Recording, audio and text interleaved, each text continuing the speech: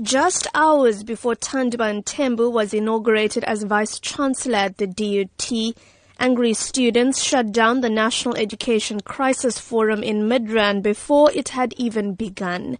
As Higher Education Minister Blade Nzimande tried to address the crowd, members of the EFF, SASCO and other organizations traded blows and threw chairs at each other. The forum has been postponed while conveners attempt to regroup in a more peaceful manner.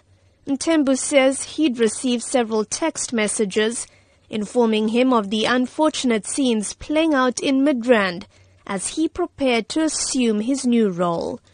Referring to the Fees Must Fall protests, he says while students may be angry, he wants them to positively engage on ways to take South Africa forward. I think university students, given the concessions that government has already made, need to now begin to move and think broader about the challenges that we all face in this country. The issue in this country is a lackluster economy. That is the biggest problem we have. Mthembu has called on student leaders to proactively work with institutions of higher learning and not to simply rely on government for all the answers.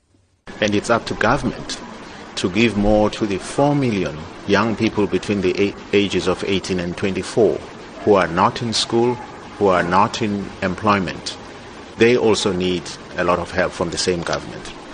So I would expect leadership from the university students with the high-level skills and knowledge they have to think broadly about all of these dynamics.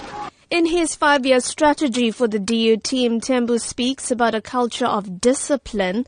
For the SABC, I'm Minoshni Pillay in Durban.